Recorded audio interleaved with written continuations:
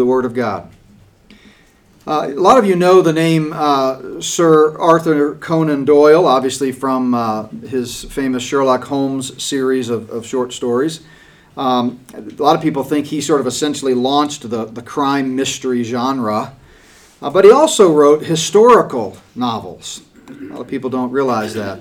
And he tells an interesting story in his History of the Boer War, which was a turn of the 20th century war between the British Empire and some sort of vassal states of theirs in South Africa. I won't go into a whole lot of detail there, but I can't resist the urge to mention, though, that the war between the British Empire and the Boer states kind of centered on Dutch Reformed Calvinism, so just for what that's worth. But anyway, but he tells the story on one occasion of how a comparatively small detachment of the British Army was surprised by a force from the Boer Army that was twice its size. And the British were driven back upon their camp, and the Boers kind of took over a strategic position from which they were able to kind of put the English on the ropes in this one battle.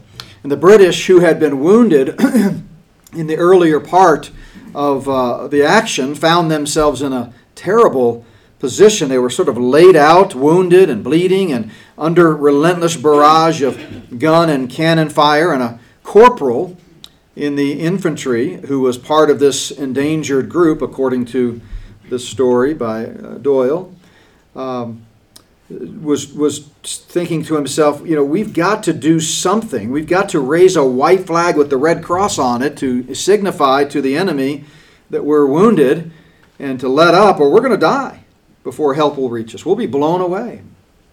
But the problem was they had nothing from which they could fashion a white flag. So the corporal said in this story, we had a pillow but no red paint. Then the soldier came up with a solution. That pillow became a makeshift flag. And on it he made a vertical line with his own blood, and then a cross line with the blood of one of his fellow soldiers. And that grim flag with the blood red cross on a white background was respected by the Boers in the enemy camp, and those lying beneath it were saved. The analogy is clear. I mean, today, guilty sinners are strewn across the battlefield of earth, but we find refuge beneath the blood-stained cross of Christ that we've been singing about this morning. There is no more important subject in the Bible than the blood of Christ. And that's not just a preacher being hyperbolic. The blood of Christ is tied to so many other crucial subjects. The blood of Christ is tied to the cross, the atoning work of Christ, our redemption, our forgiveness, our eternal life, and many other doctrines that relate to our salvation, which we're studying, by the way, on Wednesday nights in our midweek Bible study, are all sort of connected to the blood of Christ. It's a central redemptive theme from Genesis to Revelation in God's Word. Because of the shed blood of Christ, you and I can be made new. We can be reborn. We can have a restored and right relationship with God. We can be reconciled to our Creator. We can avoid the penalty of sin. And because of the blood of Christ, all things will be made new someday in the kingdom.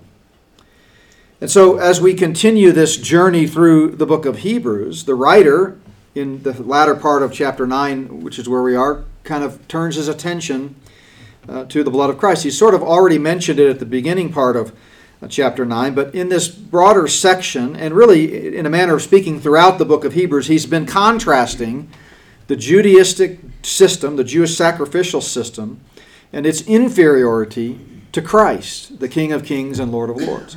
And he's talked about how the priestly ministry of Christ is superior.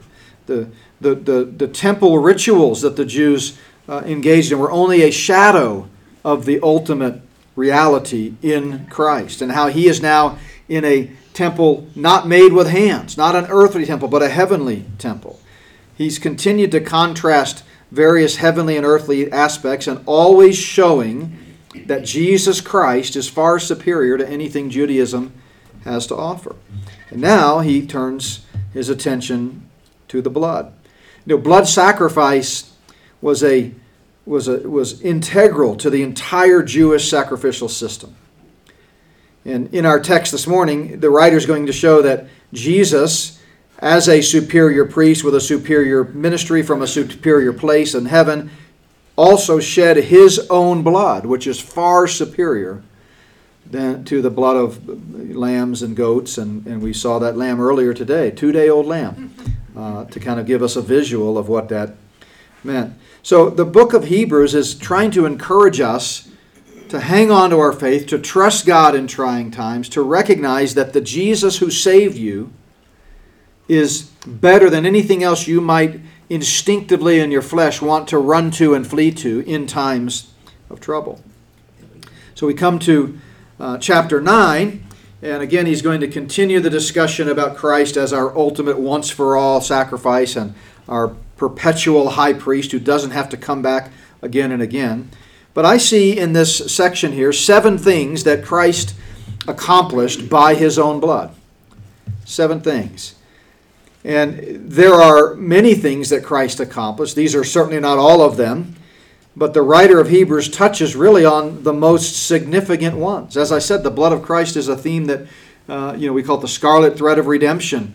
I've got a video that I did several years ago on the crimson thread that touches from Genesis to Revelation on this theme of the blood of Christ. But right here, just one right after the other, the writer touches on key aspects of things that were accomplished by Christ's own blood. For example, by his own blood, Jesus Christ ratified the covenant.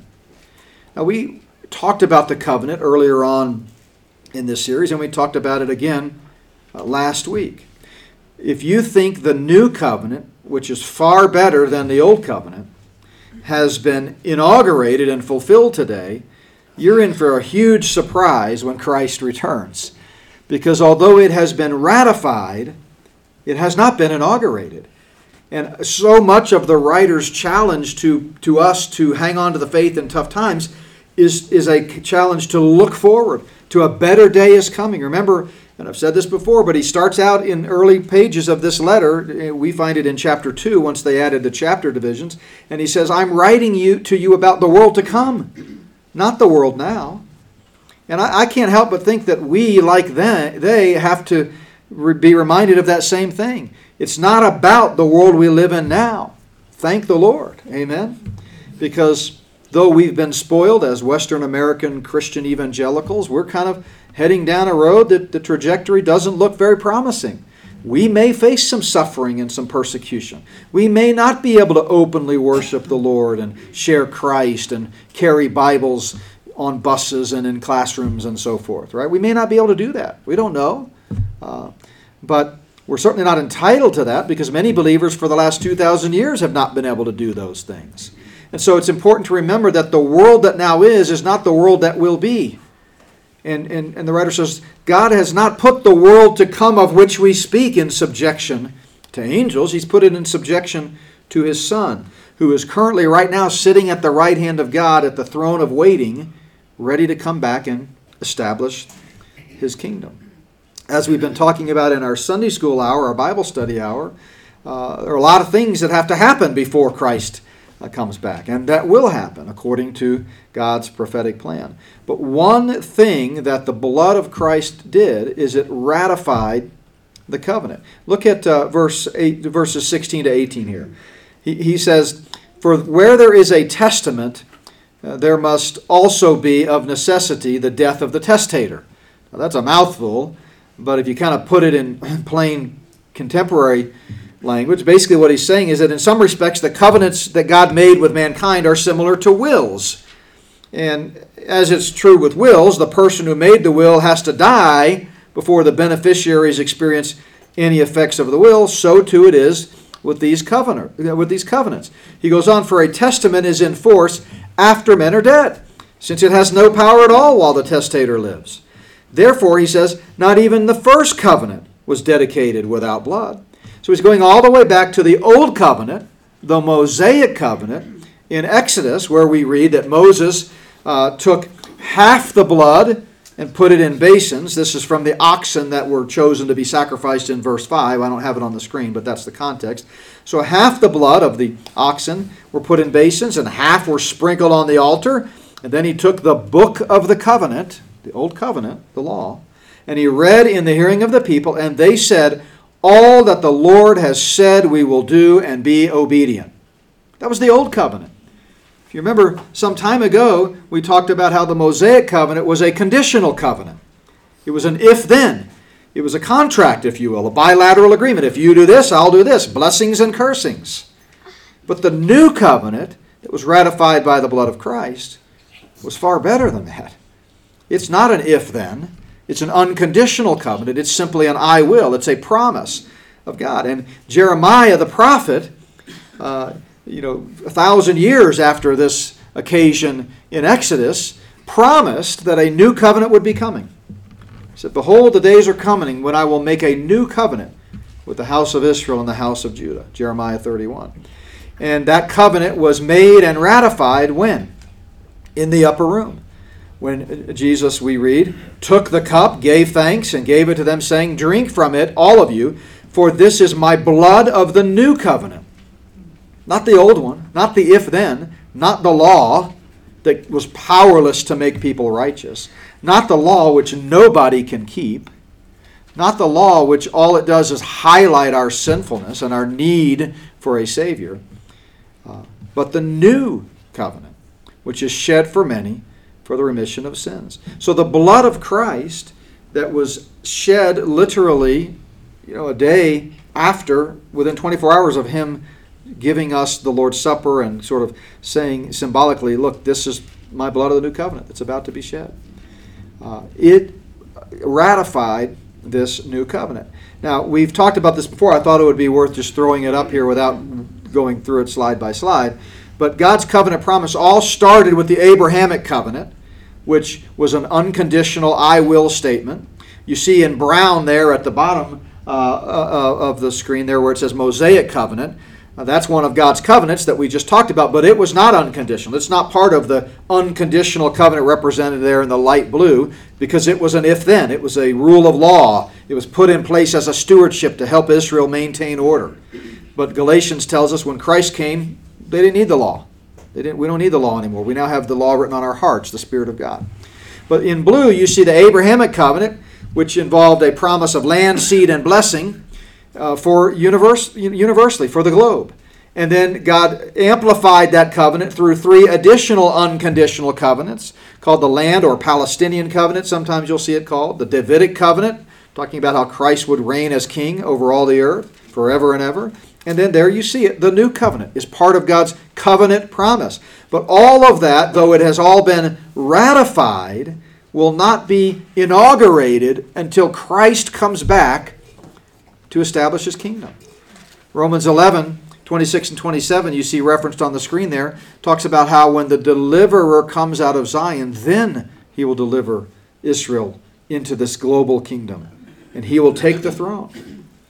And at that time, Christ will sit on the throne in the rebuilt temple, according to Ezekiel, in Jerusalem, and will rule and reign with a rod of iron. So this covenant promise, again, serves as the guarantee of the kingdom.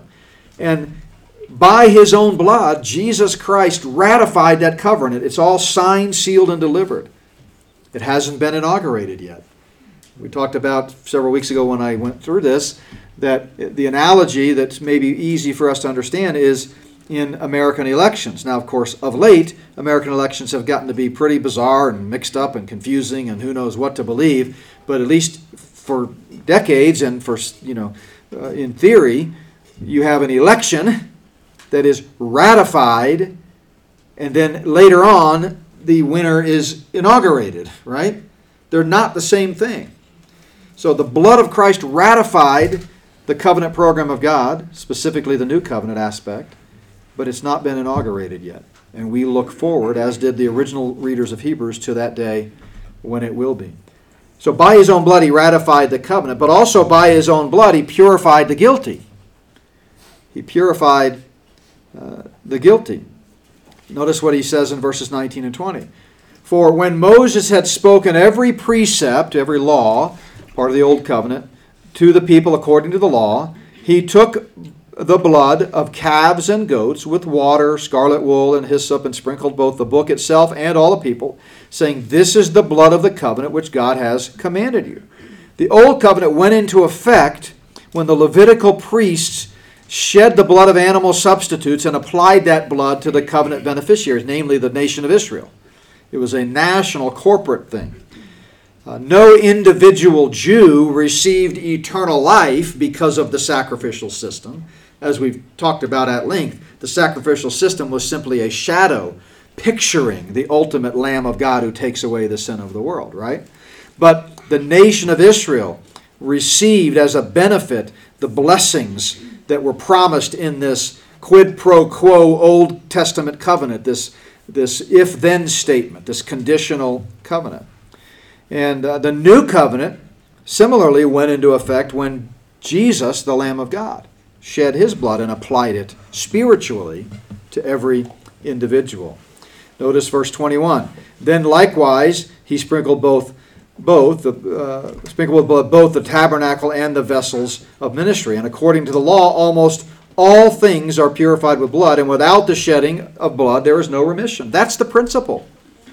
Notice he says almost all, because in the Old Testament covenant, in the old law, there was an exception for the poor, where they could bring a flour offering, for example, in place of the very minimal offering of 2 doves. But life is in the blood, and the payment for sin is life, is death, and the shedding of blood. We talked about this Wednesday night. We're talking about redemption. We're going to pick up that discussion again this Wednesday. And we talked about how going all the way back to the garden, we begin to see this principle of without the shedding of blood, there is no remission. How do we see that? Well, we see it, first of all, when Adam and Eve sinned. Then for the first time they noticed they were naked. And what did God do? He provided animal skins for their covering. Now there had been no death in the garden before that moment. Death was a consequence of sin. It's one of the reasons we believe in a young earth, and because we believe, first of all, we believe the first 5 words of the Bible, in the beginning God, and we understand that death is the result of sin. So you can't have millions of years of death and destruction and decay, and then man sins. It doesn't work that way. Death is the result and consequence of sin. Before Adam and Eve sinned, there was no death. So now here they are, they're being covered, symbolically representing the covering of their sins with an animal skin. Where did that animal skin come from? I mentioned, Wednesday night, I grew up hunting, been hunting most of my life, and killed many, many deer and turkey and dove and quail and other animals, but I'd never once skinned a deer until after it was dead. In fact, that can be dangerous to try to do that. And if you're a hunter, you know what I mean. Try skinning an elk before it's dead. People have died. You shoot an animal and you think it's dead. You go up there and you got your buck knife and all of a sudden that thing rears its head because he wasn't dead yet, and you can get impaled with an antler. So the animal coverings in the garden was the first example of death. And then, of course, we can go on to Cain and Abel. And what do we see? They both bring their offerings. One was a grain offering, a produce offering. One was a shed blood of animals offering. Which one did God accept? The animal blood of Abel, right? And then we continue to see this through the sacrificial system. We see it prefigured in Abraham and Isaac, even before the sacrificial system was put in place. So without the shedding of blood, there is no remission. And so, as we've been singing about this morning, we see in the book of Revelation that we will be singing this again. This is in the introduction to the book of Revelation, the revelation of Jesus Christ, the faithful witness, the firstborn from the dead, the ruler over the kings of the earth, the one who loved us and washed us from our sins in his own blood. As Jeff mentioned, it's kind of a paradox, because normally you think of blood as staining, but in this case, blood purifies us. And by his own blood, he purified the guilty. Peter puts it this way, since you've purified your souls in obeying the truth. So how do we apply Christ's purifying blood? By believing the gospel, which is what he means here by obeying the truth. You purified your souls in believing the gospel and obeying the truth. See, everyone has the opportunity to apply the blood sacrifice to their own lives spiritually. Everyone. It's a universal offer. Come one, come all. Whosoever will may come. But only those who by faith respond obediently to the convicting work of the Holy Spirit, to the convicting work of truth, Jesus Christ, who said, I am the way, the truth, and the life, will actually be born again. If you go back to the upper room, there's an interesting conversation that takes place. And it kind of comes up twice. First of all, at the beginning, in chapter 13, remember the upper room is that intimate moment that Jesus had where he instituted the Lord's Supper and talked about the blood of the new covenant. It's recorded by John in John 13 to 17. And at the beginning, as they arrive, if you remember, Jesus washes their feet. Now, this is not an uncommon thing in their culture, because when you walk around in bare feet or sandals on dusty roads, your feet get dirty. So if you came to someone's home, it was not uncommon to wash your feet so as not to track in the dirt and the dust. But what was unusual is Jesus offering to wash his disciples' feet. And I don't have it on the screen, but you remember the way Peter reacts, typical Peter reaction. And he said to the Lord, you shall never wash my feet. Right? And what did the Lord say? If I do not wash you, you have no part with me. In other words, you're not tracking with me. You don't see where this is heading. This wasn't a heaven-hell thing. We often read every verse through the lens of heaven-hell. Like, oh, he must mean Peter's going to hell. No, that's not what he means. He's just saying, you're not really tracking with me. And Peter says, well, then, if that's the case, Lord, not my feet only, but also my hands and my head. Remember that? If you need to wash me for me to have part in you. And Jesus said to him, he who is bathed needs only to wash his feet, but is completely clean. And you are clean, Peter. By the way, it's not just Peter. The you there is plural in John 13. He's talking to the disciples because he goes, and you are clean. And then he pauses and says, but not all of you. And John then tells us, for he knew who would betray him, and that's why he said, you are not all clean. That's from John 13. A little bit later in the discussion, he brings this idea of purification or cleaning spiritually again. And he says, you are already clean because of the word which I have spoken to you. So then faith comes by hearing, hearing by the word. Jesus had said to them many times, verily, verily, I say unto you, whoever believes in me has everlasting life. They had believed the word which he was spoken, so they were clean. And that's what his blood accomplished. By his own blood, he purified the guilty of our sins, past, present, and future. And then, as I mentioned in Revelation, someday we're going to return with Christ to establish this kingdom, and we're going to be clothed in fine linen, white and clean. Why? Because we've been purified spiritually by his own blood, if you've trusted in Christ and applied that sacrifice on your behalf. So he ratified the covenant, he purified the guilty, but also by his own blood he clarified the symbols. We've talked a lot about the shadows and the symbols and so forth, and he brings that notion up again here in verses 23 and 24. He says, therefore it was necessary that the copies of the things in the heavens should be purified with these, but the heavenly things themselves with better sacrifices than these. See the contrast? On earth, the sacrificial system, the priests had to bring in blood of the lambs and goats and whatever and purify them. But the heavenly things, the real reality that corresponds to the copy or the shadow, was purified with a better sacrifice. What was it? Well, Christ. For Christ has not entered the holy places made with hands, which are copies of the true, but he's entered into heaven itself, having shed his blood, and has now appeared in the presence of God for us. Jesus Christ's ministry on our behalf was a once-for-all ministry, a sufficient sacrifice for our sins. Remember back in Hebrews chapter 8, he had introduced this notion of how we serve just the copy and the shadow of the heavenly things. And then in Colossians, Paul, who we know wrote Colossians, he may have also written Hebrews, but we know for sure he wrote Hebrews, uses the same thing when he talks about these legalistic rituals are just a shadow of the things to come, but the substance is of Christ. The writer of Hebrews has made it clear from the very outset of this letter that the substance of Christ, I mean, you could say the theme of Hebrews, I call it trusting God in trying times and unshakable faith, but you could ultimately say the whole theme of Hebrews is Jesus Christ, because it's because of him that we can have faith. And the same one who saved us, never forget that. This is the one in whom we put our faith for salvation. But for some reason, we Christians are prone to then put him on the shelf and try to live life in the flesh.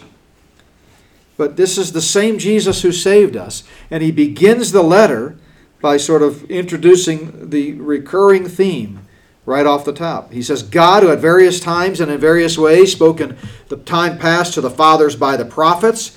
Remember the context. These were Jewish Christians who were very familiar with the prophets and the law and the sacrificial system and the priestly system. They knew about Moses and all the prophets. And they were contemplating reverting back to that kind of a system because of the persecution they were facing in Christianity. And so he hits it head on. First sentence out of the letter. Yeah, God spoke in the past through prophets. I get it. And they were important and they were part of God's plan. But guess what? In these last days, he's spoken to us by his Son, whom, he might add, I'm sort of putting words in the mouth of the writer, but this is the way I would say it if I had written Hebrews. I might add, he was appointed heir of all things. And by the way, it's through him, Jesus Christ, that the whole world was made. In fact, he is the brightness of God's glory and the express image of God's person. See, the Old Testament Jews, they revered Yahweh, they revered God the Father, and they understood that, but they missed God the Son. I mean, he was there. Angel of the Lord was most likely a Christophany, a pre-incarnate appearance of Christ. And he's certainly talked about by the prophets of old. They knew about the Messiah and the Messianic hope, but they were just fixated on God the Father. So he's now saying right out of the chute, this Jesus is the brightness of God's glory and the express image of his person, and upholding all things by the word of his power, when he had by himself purged our sins. There it is, that cleansing. Sat down at the right hand of the Majesty on high. That's the substance of Christ. Everything else is the copy. So he ratified the covenant, he purified the guilty, he clarified the symbols, and he also supplied the access. Now, let's not forget that, what he talked about there at the very end of verse 24 that we just read. Christ Jesus, by his own blood, supplied the access that we need to come boldly to the throne of grace. He says he appeared in the presence of God for us. He's our advocate. It's just like if you have to go to court, you're charged with a crime or you're facing some other maybe civil complaint, you hire an attorney. And that attorney presents your case. And that's what Jesus did. He supplied the access. He went before the throne of God in heaven. And he said, Father, these are clean. These have been covered by my blood. In chapter 10, which I can't wait to get to, he's going to say this. Therefore, brethren, having boldness to enter the holiest by the blood of Jesus. Remember, the Holy of Holies, the holiest, is just a shadow. It's gone. The veil was rent in two. Gone, and within a couple of years of him writing this, the existing Holy of Holies in the Judaistic system was going to be destroyed in the temple, Herod's temple. And he says, because of the blood of Jesus, we have access to the holiest, that is, to God's throne in heaven by this new and living way, which he consecrated for us through the veil, and that veil is his flesh. So the veil in the temple, which was torn in two, was symbolic of Christ's body. It was ripped and torn apart and blood was shed at Calvary. He goes on, and having a high priest over the house of God, let us draw near with a true heart in full assurance of faith, having our hearts sprinkled with an evil conscience and our bodies washed with pure water. He had introduced this same notion earlier, so he's just sort of coming back to it as he gets near the end. There's 12 chapters in Hebrews, so he's really sort of driving home the point, and like a good preacher, repeating certain principles that he had talked about earlier in chapter 4 when he said basically the same thing. Seeing that we have a great high priest who has passed through the heavens, Jesus the Son of God, let us hold fast our confession. Let us therefore come boldly to the throne of grace, that we may obtain mercy and find grace to help in time of need. In Romans, in a different context, talking to a different audience, a Gentile audience in this case, Paul reminds us that it's because of Christ that we don't have to face condemnation. Who is he who can condemn? Christ, the one who died, and furthermore is risen, and he's even at the right hand of God where he makes intercession for us. So he passed through the heavens with his blood, and by his own blood he supplied the access. But then we find out he did a fifth thing, and that is he nullified the penalty. By his own blood, Jesus Christ nullified our penalty, which is eternal separation from God in a literal place of torment called hell.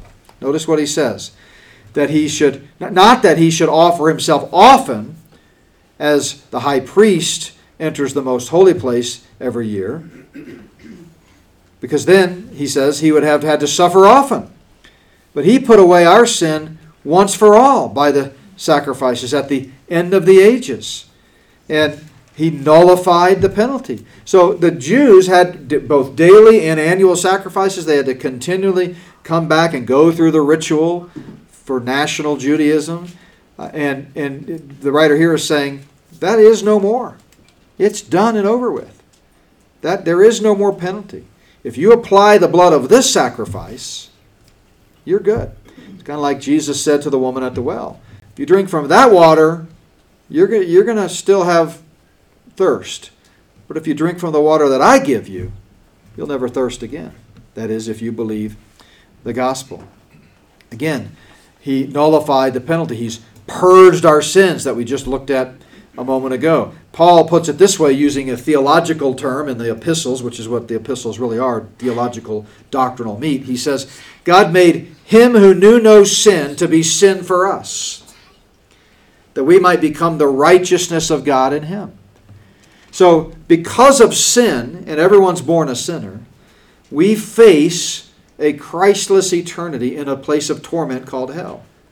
The Bible talks about that a lot, the everlasting fire and so forth. But because Jesus shed his own blood, he essentially took that payment on himself. And that's mercy. If we believe in Christ Jesus, the one and only way to receive the gift, then that penalty is removed, which is mercy, the withholding of judgment. Now we also get grace by faith, which is the giving of eternal life. Grace is a gift you don't deserve. Mercy is the withholding of punishment you do deserve. And at the cross we get both, grace and mercy. And by the way, justice is also satisfied at the cross, because according to God's justice, blood had to be shed. Death had to happen to pay the penalty. And it did, through Jesus Christ. So we get mercy and grace, and he nullified the penalty. But there's a sixth thing. Not only by his own blood did he ratify the covenant, so we can look forward to the inauguration of God's covenant program, purify the guilty, clarify all those symbols, supply our access to God, and nullify the penalty, but he also satisfied the debt. He satisfied the debt. Notice this. He said, it is appointed for men once to die, but after this, the judgment. Okay? This is, again, the penalty of sin. We incurred a debt. When we sinned, we now have a debt upon us, a price on our head. Jesus told Adam and Eve, if you eat from that tree, you're going to die. We ate from the tree.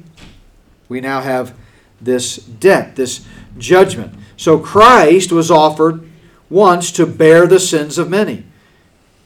To those who eagerly wait for him, he will appear a second time apart from sin for salvation. We'll come back to that in a moment. But Jesus plainly said, while he was on earth in his earthly ministry, assuredly I say to you, he who hears my word and believes in him who sent me has everlasting life, and he shall not come into judgment, but has passed from death to life. So by his own blood he satisfied the debt. We have to receive that satisfying payment by faith. And if we do, by faith, then we will never come into judgment. Peter puts it this way, for he himself bore our sins on his own body on the tree. He paid our debt. You've heard it said, he paid a debt he did not owe. We owed a debt we could not pay, right? And that we, having died to sin, might live to righteousness, by whose stripes we are healed.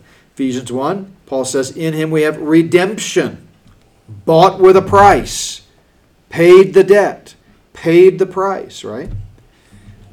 The forgiveness of sins. He satisfied our debt. Colossians, same thing. He has delivered us from the power of darkness and conveyed us into the kingdom of the Son of his love, in whom we have redemption through his blood. By his own blood, he satisfied our debt. So if you've trusted in Christ, you no longer have to pay that debt. And then finally, it's something that I get really excited about, what we've been talking about in our Bible study hour. By his own blood, he certified the kingdom. Because notice how the writer ends chapter 9. To those who eagerly wait for him, he will appear a second time. Talked about that eagerly waiting. It's that apekdekamai, means to expect the imminent return of Christ. And these Jewish believers, Christians, needed to be reminded in the midst of unspeakable persecution that he's coming back. He's coming back to deliver us. Salvation there means salvation in the broadest sense of delivering us into the kingdom someday. And it's a rescue. And so there's nothing wrong with, in the midst of persecution, crying out, Maranatha, come Lord Jesus. I mean, who wouldn't want it to be today, right? We're not guaranteed it. We're not promised it. And frankly, we don't deserve it in America. American Christian churches, if I can digress for a moment, we deserve to face the kind of persecution that most Christian churches have faced for 2,000 years. We've squandered our freedoms. We've bowed down and rolled over. We've given our freedoms back to the state. I mean, the church is apostate by and large today, which is a sign of the times. Paul talked about it. And most churches today are preaching a false gospel. They're not interested in the things of the Word. They're apostate.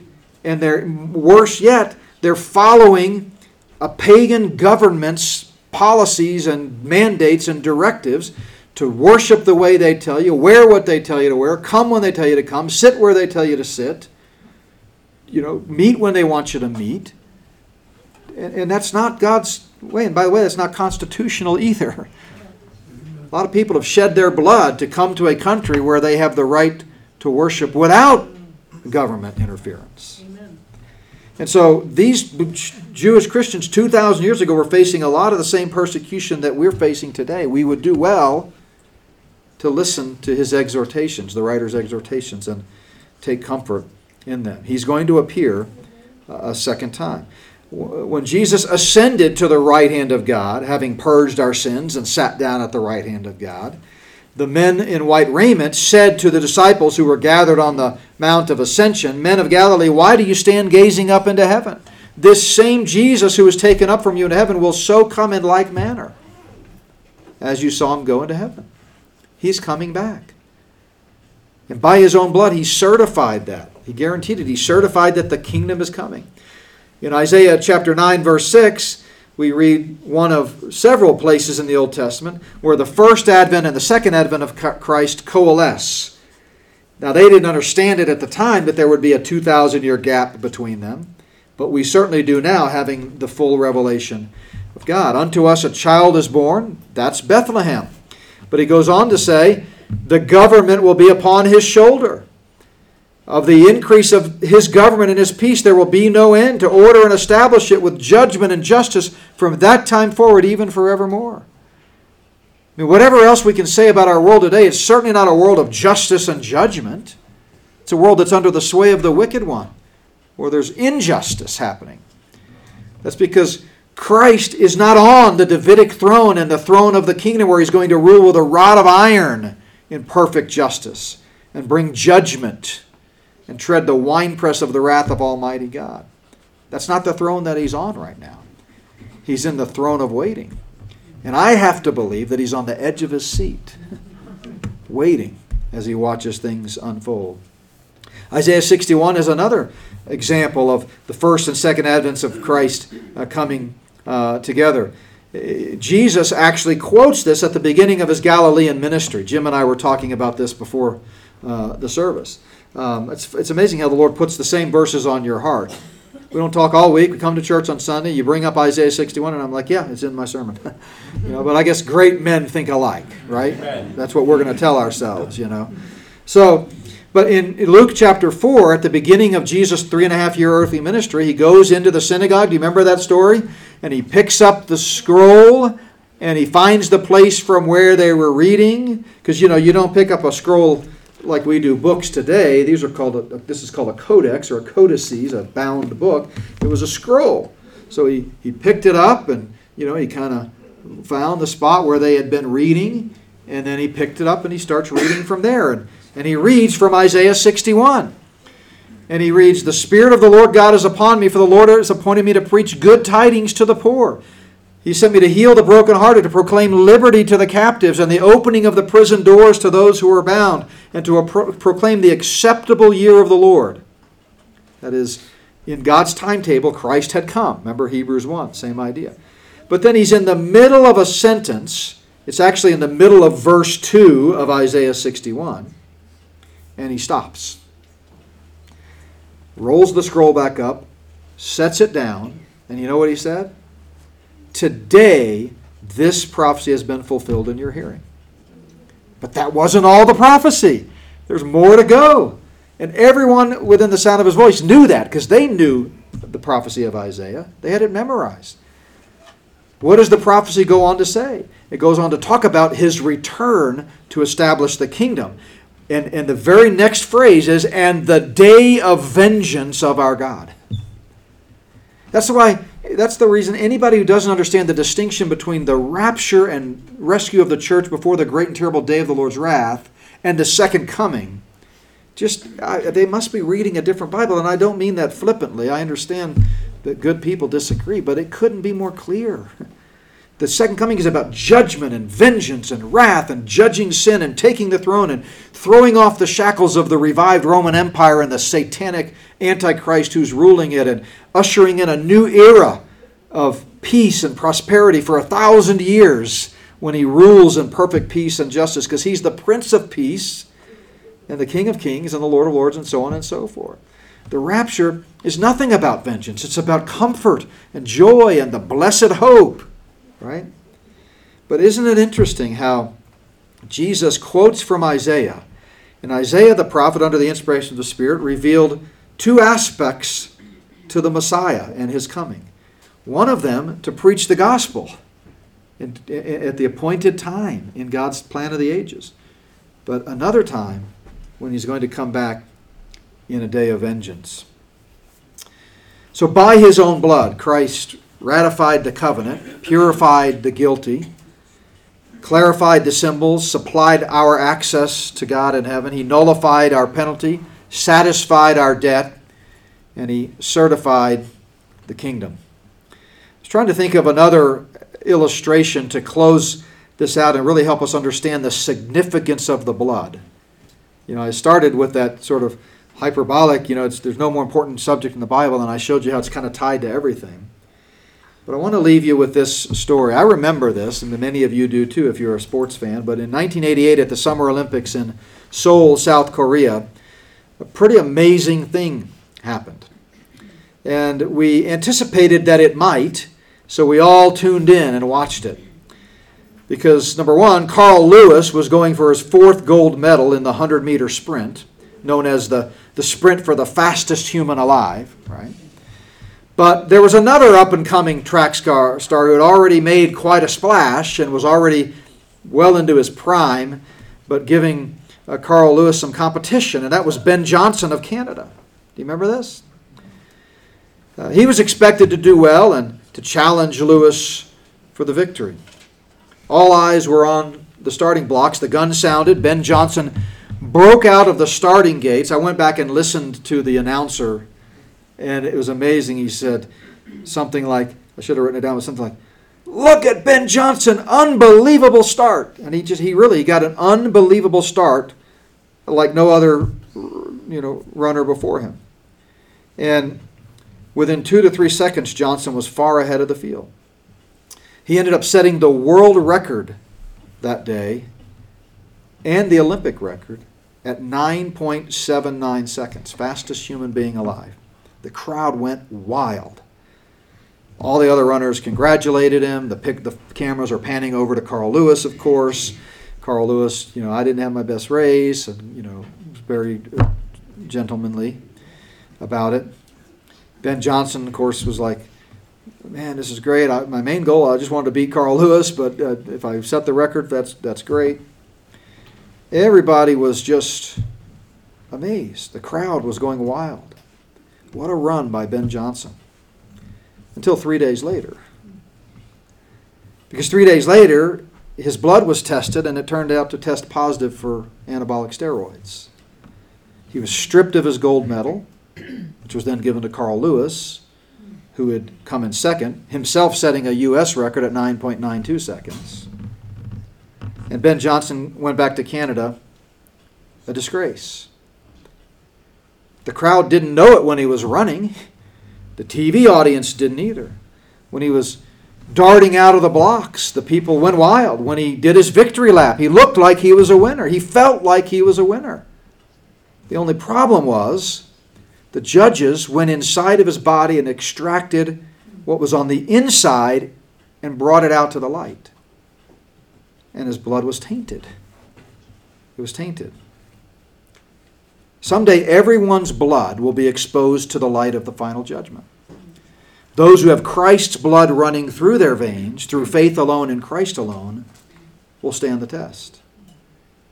But sadly, there will be millions who've not had a spiritual blood transfusion by faith alone in Christ alone, and their blood will be found tainted. So the question to leave with is what we just sang. Are you washed in the blood? Now, if you're here today and you know you've trusted Christ and you know you're certain of your home in heaven because of the promise of Jesus Christ, then praise God. You now have the righteousness of Christ on you, and you should live out your days like the child of a king and reflect the righteousness of Christ positionally that is yours in your practical behavior. But I don't know everybody here. I know some more than others. And if you're here today and you've never trusted Christ, you need to be washed in the blood. Don't leave here today without personally trusting in Jesus Christ and Him alone for salvation. You don't have to make an announcement. You don't have to sing a song. You don't have to do a dance. You don't have to walk an aisle. You don't have to sign a card. You don't even have to raise a hand, because none of that saves you.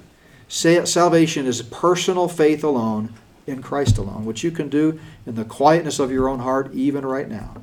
And if you've never placed your faith in Christ, do that now, even as we pray and even as the worship team comes back up to close out our service. Let's pray. Father, I thank you for just the great reminder of just the efficacy of your Son and our Savior and the blood that He shed on our behalf. Lord, I pray that we would never forget the sacrifice that was made for us, and that we would be thankful and grateful for that sacrifice. Lord, again, if there's someone here who has never received the payment of the shed blood of Christ on their behalf by simply trusting in your Son and our Savior for eternal life, I pray that today would be that day of salvation. And we pray all this in Jesus' name. Amen.